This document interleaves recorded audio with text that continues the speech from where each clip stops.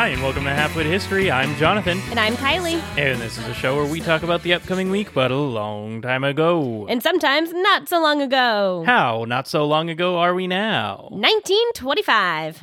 That's pretty long ago. Not for me. For me, sure. But not for me. All right. So on October 2nd, 1925, Josephine Baker performed for the first time in La Revue Negra at the Théâtre des Champs-Élysées in Paris. She was a renowned dancer, French resistance agent, the first black woman to star in a major motion picture, civil rights activist, and an iconic symbol of the jazz age. Have you ever heard of her? Yes, and I'm trying to remember where, and I feel like it was recent. Oh, you'll figure it out. Okay. You'll figure it out. And I don't mention why I think you're remembering it, but it might come back to you. Okay. Okay, so Josephine Baker was born on June 3rd, 1906 in St. Louis, Missouri, as Frida Josephine McDonald. Her mother, Carrie McDonald, worked as a laundress and a domestic servant, and her father, Eddie Carson, was a vaudeville drummer. However, there's speculation that Carson might actually not be her father, and that her real father was actually a white man from the German family Carrie worked for around the same time that she became pregnant. Twist! Yeah. So we're starting off a fascinating life with a real mystery, which will probably always stay a mystery. But there's when I was doing my research, there was a mention, an excerpt from a book where the author talks about the digging that they did into it. And her mother, who is a fully black woman, was admitted to an exclusively white female hospital when she gave birth, and she was there for 6 weeks.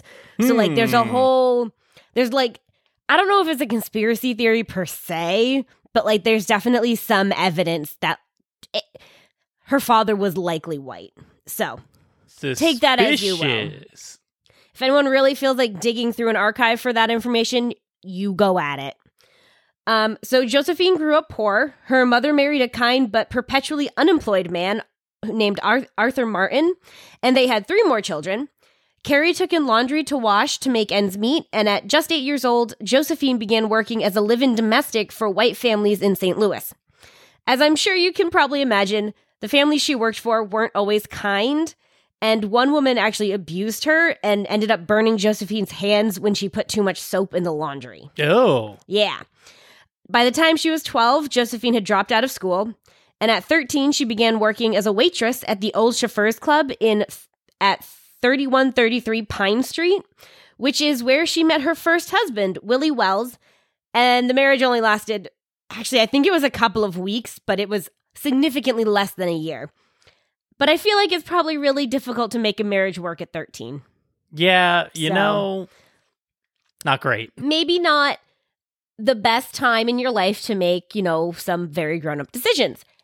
Anyway, so following her divorce from Wells, she found work with a street performance group called the Jones Family Band. This strained her relationship with her mother, who didn't want Josephine to become an entertainer, and she thought that she should be paying more attention to her now second husband, Willie Baker, who she had married in 1921 at the age of 15. Again, I really don't feel like 15 is even a great age to make a marriage stick. Yeah, you waited 2 years, but you really should have waited at least 5. I mean, my mom got married at 19, and they're still together. So, yeah, but that's 1 year more than I just suggested. 5? 15 plus 5 is 20? 13 to 18. Okay. We're going back to 13. Yeah, she waited 2 years. She should have waited 5. Yeah. Okay. I'm caught up now.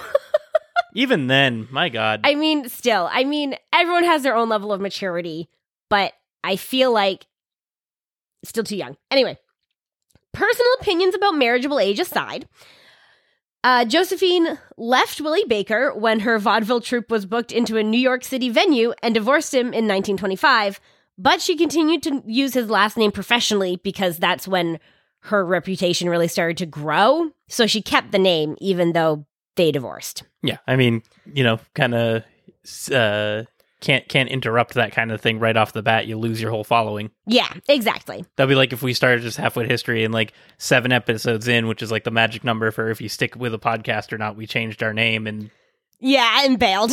Yeah, and by then we already had, so much advertising going on. Right. Yeah. Market that recognizable name. So in New York City during the Harlem Renaissance, Josephine's career began to see some real success. She performed at the Plantation Club and was in the chorus lines of the groundbreaking and hugely successful Broadway revues Shuffle Along in 1921 and The Chocolate Dandies in 1924. Josephine's part as the pony in the chorus lines was particularly special. Her act was to perform in a comedic manner, as if she couldn't remember the dance at all, until the encore, at which she would perform it perfectly and then make it even harder. Oh. Yeah, so it was like a twist. Lots of twists in this So one. many twists, yeah. Well, I mean, it's just going to get better. I'm actually very excited about this topic. Okay. Yeah. So she was billed at the time as, quote, the highest paid chorus girl in vaudeville. So clearly she was, making a name for herself.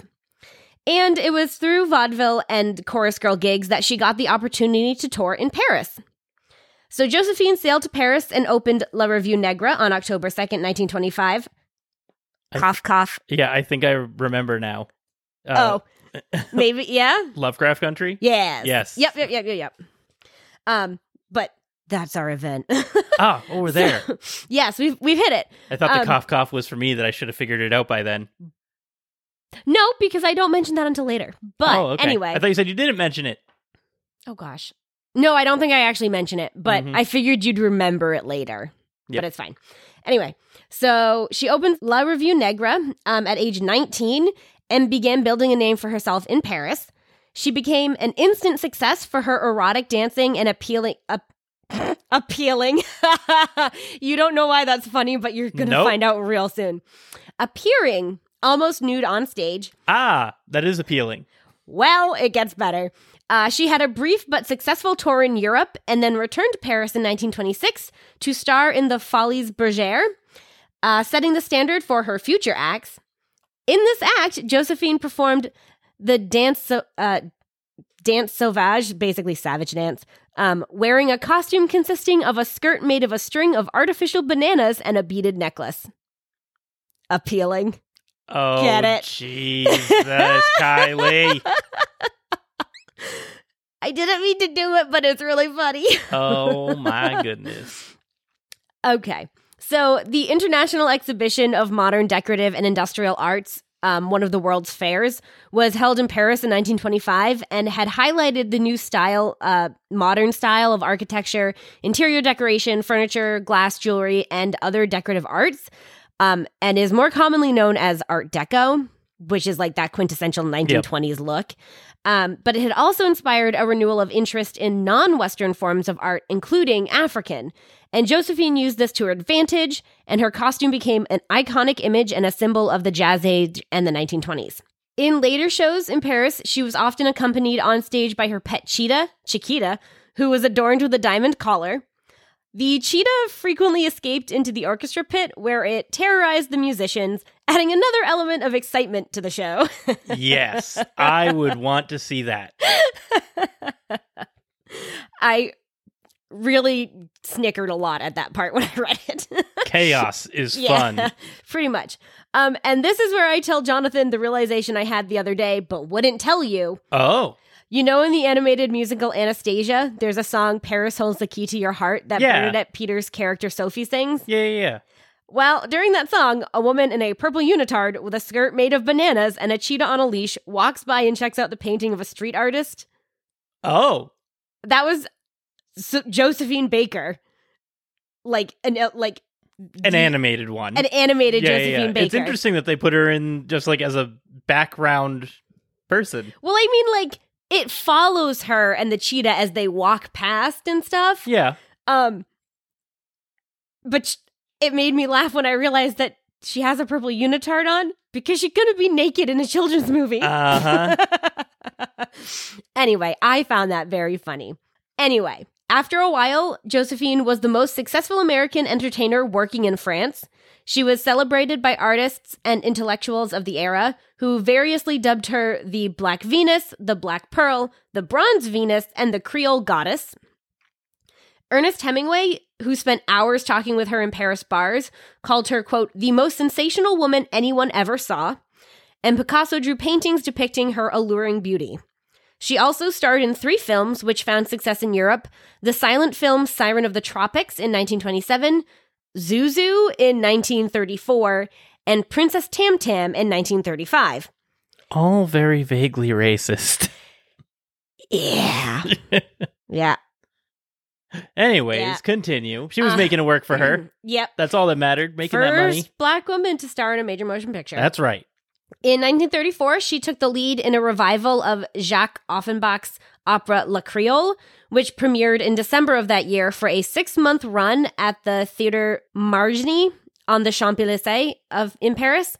In the words of Shirley Bassey, who has cited Josephine as her primary influence, quote, she went from a petite danse sauvage with a decent voice to La Grande Diva Magnifique. I swear in all my life I have never seen, and probably never shall see again, such a spectacular singer and performer. And for anyone who might be wondering who Shirley Bassey is, she recorded the theme songs for the James Bond films Goldfinger, Diamonds Are Forever, and Moonraker. Oh, yeah. Cool. So despite her popularity in France, Josephine never attained the equivalent reputation in America. Her star turn in a 1936 revival of Ziegfeld Follies on Broadway generated less than impressive box office numbers, and later in the run, she was replaced by Gypsy Rose Lee, who was the inspiration for the musical Gypsy, in case anyone was wondering. So Josephine returned to Paris, married a French industrialist Jean Lion, and became a French citizen. She wasn't just a performer, however. In September of 1939, when France declared war on Germany in response to the invasion of Poland, she was recruited by the 12e Bureau, which was French military intelligence, as an honorable correspondent. Honestly, she probably would have sought out the resistance even if they hadn't come to her. As early as 1928, Josephine had experienced firsthand the racism and fanaticism Nazi Germany influenced. In 1928, she had departed for a European tour with the first stop in Vienna. She hadn't been aware of how much political unrest had actually been building in the region. And by that point, Adolf Hitler's autobiography, Mein Kampf, had popularized racist ideologies that spread throughout the region. And before Josephine had even arrived in the city, posters went up that denigrated her performance and called her a black devil. Jeez. Yeah. So as she rode in a carriage to her hotel, protesters lined the streets. Josephine later said the scene reminded her of the race riots that shook her community when she was a child. Josephine embodied pretty much everything that Hitler and the Nazis despised. She was a successful black woman in an interracial marriage with a Jewish man who was also openly bisexual and had multiple long-term, semi-public relationships with other women. Wow. Yep. Really hit all the checkboxes there. Yes. So when she was approached by Jacques Abti, the head of French counter-military intelligence, about joining the resistance, she reportedly replied, quote, France made me what I am. I will be grateful forever. The people of Paris have given me everything. I am ready, Captain, to give them my life. You can use me as you wish. Nice. So just jumped right in. So Josephine was pretty much ideal for this position, using her celebrity status to move easily between countries and offered her enhanced protection. She collected information about German troop locations from officials that she met at parties, particularly gatherings at embassies and ministries. Her Café Society fame enabled her to rub shoulders with those in the know, from high-ranking Japanese officials to Italian bureaucrats, and to report back what she heard. When the Germans invaded France, she left Paris and went to her home in the Dordogne department in the south of France, where she housed people who were eager to help the Free French effort led by Charles de Gaulle, and supplied them with visas. As an entertainer, Josephine had the perfect excuse for moving around Europe, visiting neutral locations like Portugal, as well as some in South America. And she carried information for transmission to England about airfields, harbors, and German troop concentrations in the west of France. These notes were written in invisible ink on her sheet music. Oh, that's really cool. Very sneaky, yeah. In 1941, Josephine and her entourage traveled to the French colonies in North Africa, ostensibly for her health, which was true. She was recovering from pneumonia at the time, but the real reason was further resistance work, or maybe to get away from her recently divorced third husband. Who knows? From her base in Morocco, she made trips to Spain and pinned notes with the information she gathered inside of her underwear, and she counted on her celebrity status to avoid a strip search. So, that's pretty cunning. She then began touring to entertain British, French, and American soldiers in North Africa and charged no admission. After the war, she received the Croix de Guerre and the Rosette de la Résistance. She was made a Chevalier of the Légion d'Honneur by General Charles de Gaulle, which is pretty much the highest honor civilians can get in France. So, okay, cool. Yeah. Josephine triumphantly returned to the Folies Bergère in 1949. Recognition of her heroics during the war bolstered her reputation and allowed her to take on more substantive roles, unafraid to take on serious music or subject matter. The engagement was a rousing success and reestablished Josephine as one of Paris's preeminent entertainers. In 1951, she was invited back to the U.S. for an engagement at a nightclub in Miami. The return home forced her to confront segregation and discrimination that she had not experienced since she was a child in St. Louis, or, in Nazi Germany. She often refused to perform to segregated audiences, which usually forced club owners to integrate for her shows. She even won a public battle over desegregating an audience at her sold-out run in Miami. So, making some civil rights waves, too. She followed this triumph up with a national tour. Rave reviews and enthusiastic audiences accompanied her everywhere, climaxed by a parade in front of 100,000 people in Harlem in honor of her new title, NAACP's Woman of the Year. Nice. Yeah. Josephine's refusal to perform for segregated audiences helped to integrate live entertainment shows in Las Vegas as well. She also wrote articles about segregation in the U.S., began traveling more in the South, and gave a talk at Fisk University, a historically black college in Nashville, Tennessee, on France, North Africa, and the equality of the races in France. So, not about entertainment, but purely about equality. Of course, her outspoken opposition to segregation brought plenty of threats from the KKK, but Josephine publicly proclaimed that they couldn't scare her. Her reputation as a crusader grew to such an extent that the NAACP had Sunday, May 20th, 1951, declared Josephine Baker Day. Cool. Which is nice, yeah. She was presented with life membership with the NAACP by Nobel Peace Prize winner Dr. Ralph Bunche. She made public her support of Willie McGee, who was a black man in Mississippi who was convicted of raping a white woman in 1945 on the basis of some pretty dubious evidence and was sentenced to death. Unfortunately, though, as a decorated war hero who was bolstered by the racial equality she experienced in Europe, Josephine became increasingly regarded as controversial. Some black people even began to shun her, fearing that her outspokenness and racy reputation from her earlier years might hurt their cause. Yeah. In 1963, Josephine spoke at the March on Washington at the side of Reverend Martin Luther King Jr.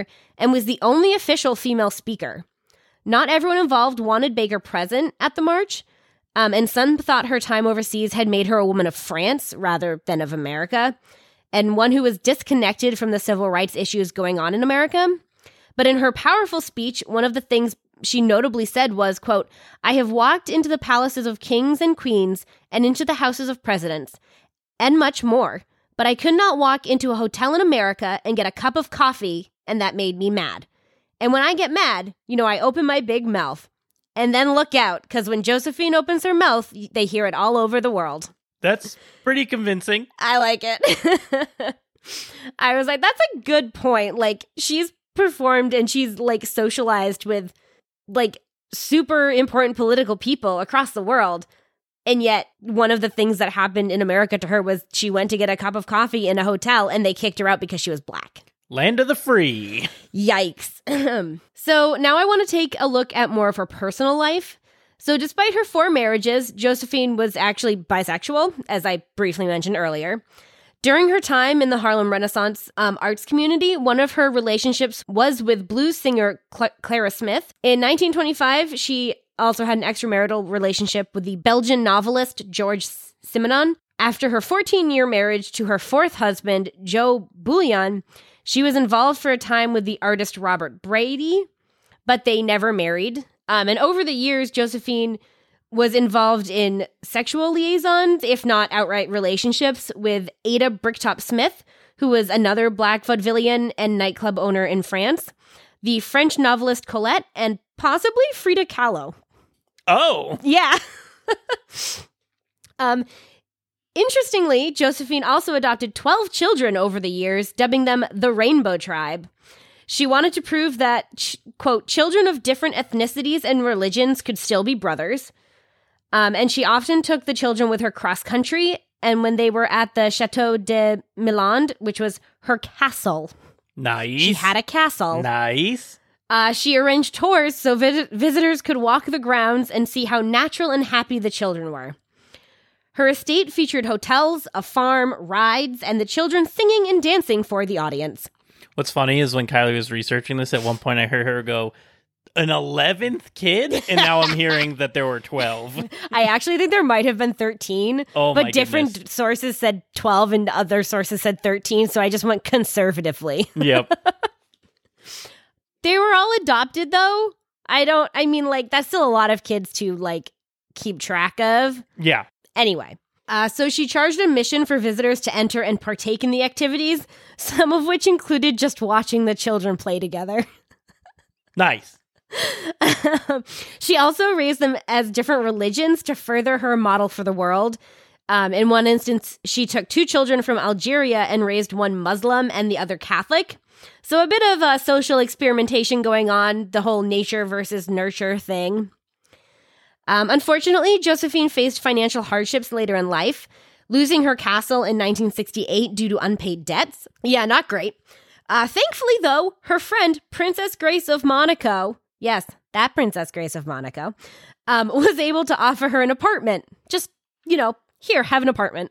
Live here. Not quite the same as a castle, but I imagine that apartment was a little more lavish than a general apartment we know of today. I would assume that if a princess gives you an apartment, it's probably a really nice apartment. Yeah. Considering she also had 12 children with her. Still not a replacement for a castle, but... Fair, yeah, that's a good point. Anyway, Josephine returned to the stage at the Olympia in Paris that same year. She played Carnegie Hall in New York in 1973, where I actually read that it was sold out. She had a full standing ovation, and it actually brought her to tears on stage because the last time she had performed in the U.S., it had been, bad. Yeah. So, the fact that she now had, full standing ovation, recognition from where she was born was really, touching. That's nice. Yeah. And she also performed at the Royal Variety Performance at the London Palladium in 1974. So on April 8th, 1975, she starred in a retrospective review at the Bobino in Paris. Josephine à Bobino, 1975, was the title of it. Josephine at Bobino. Are you just saying that every time so that our dog's ears goes up every time you say it? A little bit. It was kind of entertaining. Which celebrated her 50 years in show business. It was financed notably by Prince Rainier, Princess Grace, and Jacqueline Kennedy Onassis. And it opened to rave reviews. Demand for seating was so high that fold-out chairs had to be added to accommodate extra spectators. The opening night audience reportedly includes Sophia Loren, Mick Jagger, Shirley Bassey, as mentioned earlier, Diana Ross, and Liza Minnelli. Oh, wow. So quite the audience. Now, to stay true to myself, I do have to inform you that this would be her last performance. Oh, there it is. Yep. Well, I can't talk about a person I and know, not, I'm you know, kidding. This go is just the like whole a general way. person thing. I know. Yeah, it's yeah. not like a specific this one thing. So 4 days after her hit opening, Josephine Baker was found lying peacefully in her bed, surrounded by newspapers with the glowing reviews from her performance. She had fallen into a coma after suffering a cerebral hemorrhage. And she died on April 12th, 1975, at the age of 68. On the day of her funeral, more than 20,000 people lined the streets of Paris to witness the procession, and the French government honored her with a 21-gun salute, making Josephine Baker the first American woman in history to be buried in France with military honors. Wow. Yeah. She was interred at Monaco's Cimetière de Monaco. So if anyone wants to go looking for her gravesite, that's where to look. Josephine left behind an impressive legacy. Writing in the online BBC magazine in late 2014, Darren Royston, historical dance teacher at the Royal Academy of Dramatic Art in London, credited Josephine Baker with being the Beyoncé of her day and bringing the Charleston to Britain. I believe it. So, pretty impressive. On Theater Row, 42nd Street, New York City, there's a restaurant named Chez Josephine that is run by two of her sons and celebrates her life and work. Oh, that's very cool. There's a place, Josephine Baker, in Montparnasse quarter of Paris was named for her, and the St. Louis Channing Avenue was renamed Josephine Baker Boulevard.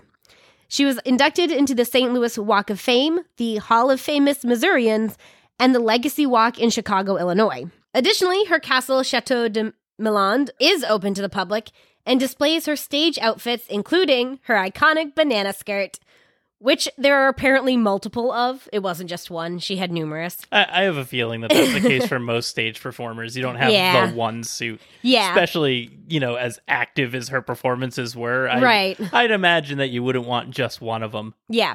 So those are on display at her castle home, as well as many family photographs, documents, and her Legion of Honor medal. Josephine's influence is still felt today, having inspired not only Shirley Bassey to, James Bond songs, there we go, but numerous other celebrities and non-celebrities. In a 2003 interview with USA Today, Angelina Jolie cited her as, quote, a model for the multiracial, multinational family she was beginning to create through adoption.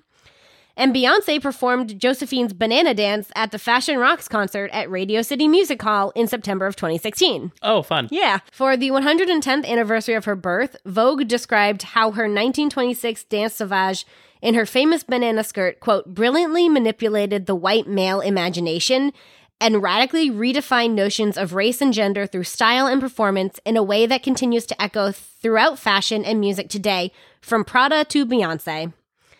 And in August of 2019, Josephine was one of the honorees inducted into the Rainbow Honor Walk, a walk of fame in San Francisco's Castro neighborhood, noting LGBTQ people who have, quote, made significant contributions in their fields. I'd agree that she's one of them. Yep, definitely, I would too. Definitely. And I honestly can't put it any better. So that's the story of Josephine Baker. Very cool. A woman who made significant contributions in her field, and not just her field, to across the many. world. Yeah, a little exactly. bit. Yeah. Yeah, she's extremely impressive.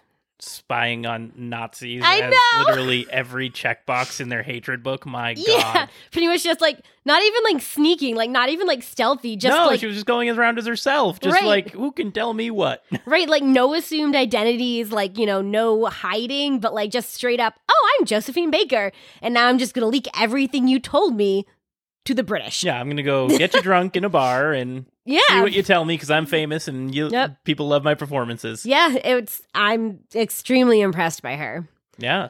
But yes, she is in Lovecraft Country. Yes. And by she, I mean an actress portraying her. But anyway. Correct.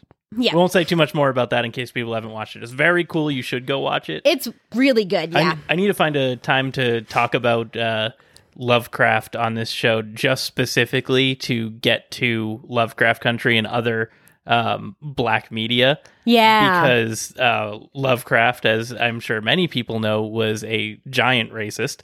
Mm-hmm. But he wrote stories that very particularly resonate with oppressed people. Yeah. And he inadvertently wrote a lot about oppression without knowing it. And Lovecraft Country is a very cool take on that. It's very good, yeah. Cool. So, time for the call to action? Call to action. Awesome. You can find us on Facebook and Twitter at Halfwit History. And you can find our website at www.halfwit-history.com. And if you'd like to support us in what we do and everything, I know it's tough because, month 9 or so of quarantine now. Yeah. But if you happen to have some money to support us, you can go to ko-fi.com, ko-fi.com /halfwithistory.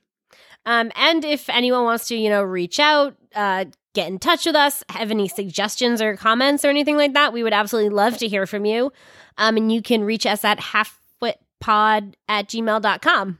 Correct. That was a question, but it was right. Kylie doesn't normally say the emails and stuff like that. No, I don't.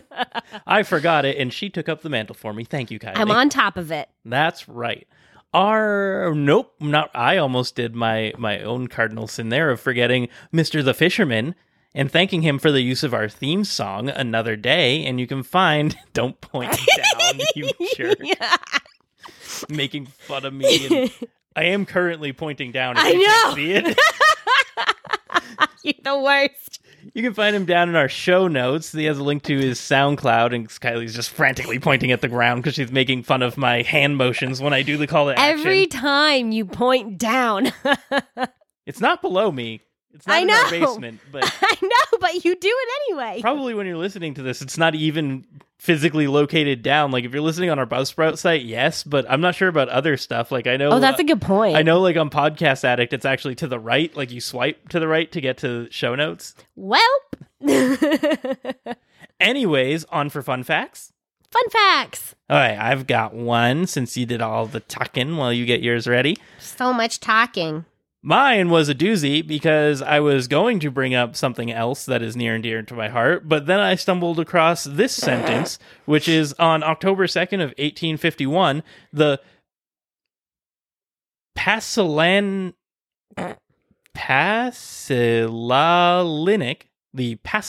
sympathetic compass. I'm going to start that over. On October 2nd, 1851, the Pasillalinic sympathetic compass is demonstrated and proven to be fake. And for those who do not know what that crazy word Pasillalinic sympathetic is it's when snails have sex and they create a permanent telepathic bond. But it was proven fake, so... But yeah, what a wild sentence. Yeah. Yup. So what's your fun fact other than snail sex telepathy? I mean, clearly nothing as good as snail sex telepathy. That's the name of a band now. If it's not, it needs to be. Someone listening right now probably has some sort of music inclination and has now named their band Snail Sex Telepathy. All right. On September 29th, 1972, Robert McNamara, former U.S. Secretary of Defense, is almost thrown overboard on a ferry by an artist wanting to confront him on his role in escalating U.S. involvement in the Vietnam War. No charges were pressed. Good. I just am envisioning Robert McNamara getting tossed over a ferry. That's all we need. That's all we need in life. Well, as always, I've been your halfwit. And I'm your historian. And we hope you listen next week. Bye-bye.